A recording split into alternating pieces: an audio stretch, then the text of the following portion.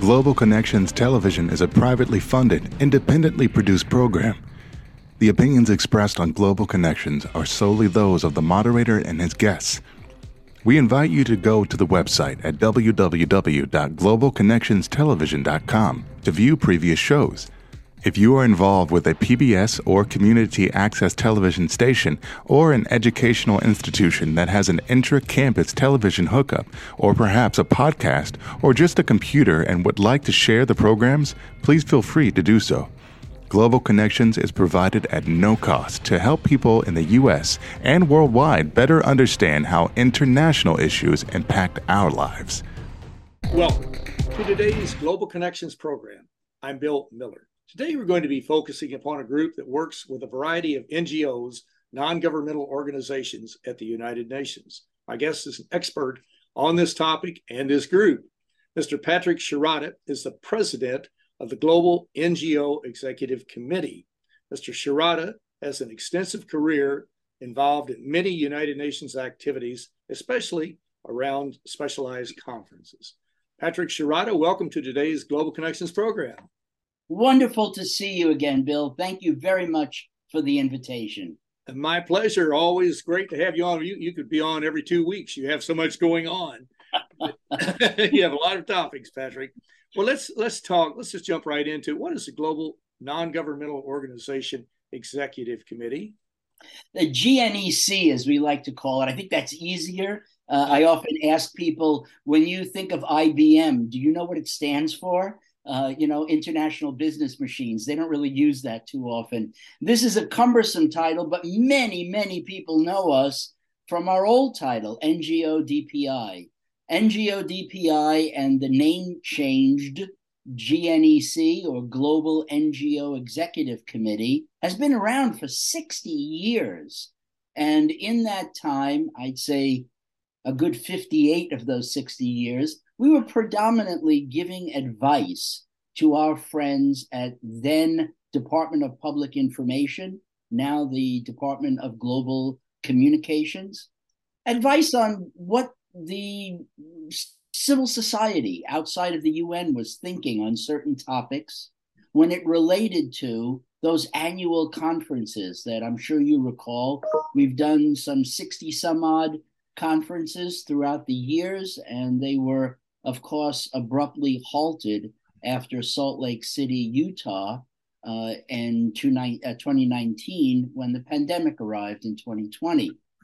And at that time in 2019, actually, we went out to Salt Lake City because we saw the numbers within the NGO conference, called the Civil Society Conference at the UN eventually, had grown so greatly that it had outgrown our own General Assembly Hall. And in Salt Lake City, we were actually able to have up to 6,000 participants. And we really saw it growing even further. But at that time, that's what GNEC was about, giving advice on the planning and operations of that major annual conference and the workshops and exhibits that went along. So once the pandemic happened, we had to begin to reinvent ourselves. Exactly. And you mentioned the Department of Global Communications, which is basically the outreach arm, the press arm of the United Nations, in helping to inform people, the now 8 billion people on the planet, wow, what the UN's doing to eliminate the scourge of war, to promote human rights, to encourage international trade, economic development, to combat diseases, to help move aircraft, ships, mail, weather information around the globe in international space, to deal just with a myriad of problems, reducing the threat of nuclear weapons. The UN is involved in literally hundreds, if not thousands, of activities every day, and it's very difficult to get that word out to the media and to the people around the planet. But it's also important, doing what you're doing, you deal with groups, the non-governmental organizations, such as environmental groups, religious groups, labor folks, just a variety of interests there to funnel input into the United Nations, and which is extremely important. How well is that going right now as far as the two-way exchange of information and sharing ideas? Well, thank you for mentioning that in that context. I think you put it in a very good context. Even beyond that, there are, of course, the Economic and Social Council, or ECOSOC, groups, NGOs that are among us as well. They have consultative status. They have a particular status, and many of our own constituents in our section have dual status. The World Development Foundation, which I represent and am part of as part of the GNEC, has dual status. Those that have dual status and the ECOSOC groups can appreciate the opportunity for consultative relationships at the UN. Most of the groups attached to the Department of Global Communications do not have consultative status. Their point of view, and the point of view of the UN in this case, is to share experience, to share best practices, and to share both opportunities and challenges that occur in civil society or that might help civil society. From the UN's perspective, they'd like to get the word out to civil society about what they are doing beyond the nation states, knowing what's happening at the UN. And they'd also like to hear on the ground what's happening, and they can best hear that from civil society as well. So that's the give and take that's occurred there. You ask how it's faring. It's a very interesting question. I know many people who have really complained, and other people who have seen increases in opportunities to engage. So how can that be? Here's the case. When we were all at the UN, when I used to see you in the Vienna Cafe and we used to meet for live presentations, and you've done so many with so many great people at the UN, we had access to each other in the halls, and sometimes that was about it. If we didn't have consultative status, we weren't invited into the ECOSOC chamber at certain times or the trustee council, except maybe all the way up in the nosebleed area. Same thing with the GA hall. Now, because of the pandemic, we all have the opportunity to a front row seat for everything. The UN has been wonderful about enabling virtual registration for all of us. So in some cases, we've had far less human contact, but far more contact on the level of Hollywood squares. You know, we can see each other like we're seeing each other now in little squares on a Zoom machine. So it's been a double-edged sword, to answer your question. How is it faring today? It certainly has, no doubt about it. You were talking about the Economic and Social Council, ECOSOC, which is one of the 6 organs of the United Nations, and the consultative status that many groups have. I know I'm involved in one group, such group, Rotary International. And of course, Rotary has been involved in really helping to launch the United Nations in San Francisco in 1945. And of course, they worked on a variety of programs with UN agencies, but the biggest has been the Polio Plus program that Rotary teamed up with the UN World Health Organization, the UN Children's Fund, UNICEF, and the U.S. Centers for Disease Control back around 1987, along in there, as I recall, and to help eliminate the scourge of polio. So there's a hands-on example of an organization, one of the largest service clubs in the world, working with the UN. And of course, other clubs do too. And we have worked together. With yes, exactly right. In the name of the UN. And so the Rotary has been a real leader among the NGOs. Sometimes they're called nonprofits. I think Americans know it mostly as nonprofits. We've mostly called them NGOs, non-governmental organizations. And now, of course, we see CSOs, civil society organizations. However we're termed, I think that our organization, I didn't mean to cut you off. I wanted to mention, in terms of Rotary, I think our GNEC is like Rotary more than a traditional NGO, because we represent so many chapters, so many NGOs that are associated with the UN Department of Global Communications. So we would, I think, have an affinity there. And I personally do. You mentioned polio. After 9/11, Rotary International collected funds from all of the Rotary chapters, and I was a large recipient of those funds. The organization I represented at the time, NGO, was called Friendship Ambassadors Foundation. And they worked with all of the families of the victims of 9/11. And Rotary was extremely generous in the hundreds of thousands of dollars. Actually, we also got them, I don't know if this is heretical, to work together closely with Lions Clubs International Foundation. And together we brought in over $3.1 million and touched the lives of virtually every family that was affected by 9/11 through art workshops, through retreats in the United States and abroad. And Rotary was astoundingly generous, working in a collaborative sense, bringing together all of its partners for this service. And we try to do the same thing with our partners. Exactly. And you mentioned Lions International. They are an active player at the United Nations and have been for years and years. But while we're talking about these great groups, we may as well mention, first off, your website is www.gnec.ngo. We mentioned Rotary International and what it's been doing with the United Nations. And our viewers can go to their website at www.rotary.org. And of course, really a good source of information is the United Nations website. And you can just see the myriad of activities that the UN has underway. Our viewers can go to www.un.org. Well, you're watching Global Connections Television, which is a privately funded, independently produced program. The opinions expressed on Global Connections are solely those of the moderator and his guest. We'd invite our viewers to go to our website at www.globalconnectionstelevision.com to view previous programs. Also, if you're involved with a PBS or community access television station, or perhaps an educational institution that has an intra-campus television hookup, or you have a podcast, you just have a computer, you like our show and you would like to share it, please feel free to do so.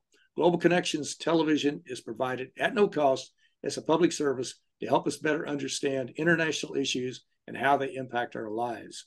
Today, we're talking with an expert on non-governmental organizations and the role that they play at the United Nations. Mr. Patrick Shirata is the president of the Global Non-Governmental Organization Executive Committee. Patrick, we've been talking about not theoretically, but sort of the application of your group, how you interact with the non-governmental organizations, the Department of Global Communications at the UN. Let's talk about what are some of the services that you provide and what are some of the programs that you may be involved in with the folks who are members of the GNEC. Well, there is a real sea change going on with GNEC and its relationship to the associated NGOs. When we only gave advice to then DPI, now DGC, so many acronyms at the UN, we only had to be concerned with what we felt. Many of us who are on the board are leaders in other NGOs, and it's their NGOs that promote us to the leadership positions on the board at GNEC. So that's why I say, like Rotary, we're really like an agency of NGOs rather than an NGO in and of itself with one mission or one dedicated vision. I guess our vision is service leadership. We'll get into as much as we can here, but I'll give some examples as we start and see which ones you'd like to maybe dive into deeper. Once we no longer had the live conferences, and I suspect that other NGOs often envied and maybe even distrusted the fact that GNEC, that used to be NGO DPI, was the one giving advice to the UN. Why them? Why not other people? So I took a more humble tone. Maybe the pandemic and my being elected president came together at a fortuitous time for this organization, because giving the advice was no longer needed and maybe no longer appreciated. So on our 60th anniversary this year, I have really delved into services. We began what's called an Innovation Academy. That's a platform like the SDG Academy or like Coursera or many of the other masterclass academies. This one is totally free. It focuses on the SDGs and how it relates to civil society. If you have a course, if you have a workshop, if you have a hackathon, we've had 2 successful hackathons that I'll mention later, your platform is the Innovation Academy. We charge nothing. If you charge for your course, you keep 100% of that. We only offer this to our associated NGOs. So how many associated NGOs are we talking about? 100, 50, 200, 600? No, there's close to 2,000.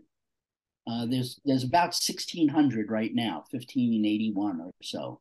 And I think their addition is only slowed by the fact that UNDGC doesn't have unlimited staff to continue to vet these groups. So I think we will see well over 2,000 as the vetting process continues apace after the pandemic. The pandemic is still with us, but waning.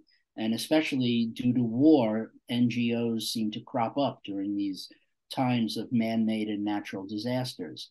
So the Innovation Academy is a way for us to share information. 2 of the hackathons that we've done on the platform of the Innovation Academy have led to astounding results. I don't mean to be speaking in hyperbole here. The first one, we looked at a listing of NGOs. Have you ever done that, Bill? I don't know if you have. It's on the website. You mentioned UN.org. Because I'm not a nation state, I want to send people to civil society. I would say UN.org/civil society as one word. And that will lead you to the DGC people. Look at the bar going across the top. There's one that says, there's one area that says list of associated NGOs. Take a look at that. It's a black on white alpha list. Of what value is that? Now, I know that there should be opt-outs of people who want to remain private, but most of us would like to know something about each other. Who are you? What are you? Where are you? And what do you do? Maybe we could collaborate. I think during the decade of action here, which we have only 7 years left, to try to enable the SDGs, we better get all hands on board. And cooperation and collaboration is essential in that regard. So what have we done? We brought together big data students from Columbia University, and we just started to put it together. We did not ask the NGOs or DGC for help. We just had algorithms that went onto everyone's website, almost 1,600 NGOs, and said, could you tell us the main points of your mission? They all responded because algorithms somehow do that. Don't ask me how. And then we asked about their vision and their activities. And then we just started to put that information together. And we found out that this NGO has these sister NGOs alongside it that are doing the same work. Now, that's not known by an alpha list black on white. So now we have increased information about the NGO itself, its relationship to other NGOs, and now we're taking the next step to find out which sponsors, donors, funders, grants are related to the SDGs. Which donors give money to the success of the SDGs and in what areas? Again, the algorithms of big data can just help us find that very rapidly. Now we put that together with our new interactive listing. So now it's not just XYZ NGO, but these 10 or 15 that are working on climate issues or women's issues or water issues, gaggling them together for each other's knowledge and what sponsor or funder happens to like to fund these kinds of activities. I think that's a game changer. That came out as a hackathon. The second one was a hackathon with high school students from Rutgers Prep, and they've invented an app which we're ready to roll out. It's called URest, and it's an Airbnb for refugees and migrants. When you get to a certain area, it will pinpoint where you are and show you where lodging, food, social services, including medical services, and even jobs will exist at the choke points outside where we find many refugees and migrants. It's currently in Spanish, Ukrainian, and English. We intend to roll it out in all UN languages and specific languages in Africa and parts of South America where we feel this is a useful item, and also along the Caribbean. And this opportunity gives us the potential for helping the helpers, because we will offer this URest app to NGOs working with migrants and refugees. We're using it in New York City because there are so many Southern governors who are flying and busing migrants from their borders up to New York City with no advance warning. We're using it in the countries that surround Ukraine, especially now because the winter seems to be very difficult with the invasion of Russia destroying a lot of the infrastructure in Ukraine. And this was developed by high school students. And it's a wonderful program. It's actually online right now. We have a short video about it, but we'll be rolling it out and introducing it both to the UN and the NGOs quite soon. That's just the innovation. One of them. That's right. Well, you're providing some excellent services, no doubt about that. I wish we had more time to go into a variety of others, but what are you doing in 1 minute? Let's say, I know the Commission on the Status of Women, CSW, is a very there's so much. I mean, we've been doing what are you doing? That comes up in March, is that correct? Yes, we've been doing podcasts. We've been doing fiscal agency and sponsorship to help groups. We have the NGO Reporter, and we've been planning for now live conferences again. We floated an idea with the president of Suriname, who is also the chair of UN CARICOM, the Caribbean Commission, to hold a preparatory conference for CSW in late January in Guyana, in the Georgetown headquarters of CARICOM. There's interest, but the president is traveling to Sharm el-Sheikh and then to the G20, and I just don't know if we'll be able to get it together in time. So the Catalan government in Spain has offered us the opportunity to hold the project as a post-CSW event. So this would give us a little extra time. They are promising support, and we are looking to do that in the end of March after CSW 67, which is, I think, the 3rd through the 12th or somewhere in the middle of March. We'll do that in the end. And then we'll continue to do an intergenerational conference and then an NGO conference by the summer. I wish we had more time to chat, Bill. Well, that's always a challenge with this program. I know. Probably every program now that I think of it. But again, you're doing some excellent work, Patrick, and you've got quite a track record at the United Nations and dealing with so many issues and so many different activities. And of course, our viewers can go to your website at gnec.ngo to get more information. And I'm so glad you mentioned the SDGs, the Sustainable Development Goals, because those 17 goals are so critical. And as you mentioned, we're down to the last 7-8 years of the decade for action and to achieve these goals by 2030. And they are laudable goals to eliminate poverty, to eliminate hunger, to empower women and girls, to combat climate change, to develop partnerships, just what you've been talking about doing, to strengthen the resistance to these problems and to help overcome them. And they're all so very important. And it's amazing, people who are watching this show right now, if you're a member of Rotary International or Lions or Kiwanis, or you're in a church faith-based group or whatever, your group is supporting 1, 2, or 3, or maybe all 17 of the UN Sustainable Development Goals. Where the vast majority of the people on the planet are working on them, and in many cases, they just don't know about them. But Patrick, we'll have to come back later and talk about the rest of them. But Patrick Shirata, I want to thank you so very much for a very interesting and a very informative program. Thanks a bunch, Bill. Thanks for inviting me. My pleasure. I'm Bill Miller. Thank you for joining us today on Global Connections Television.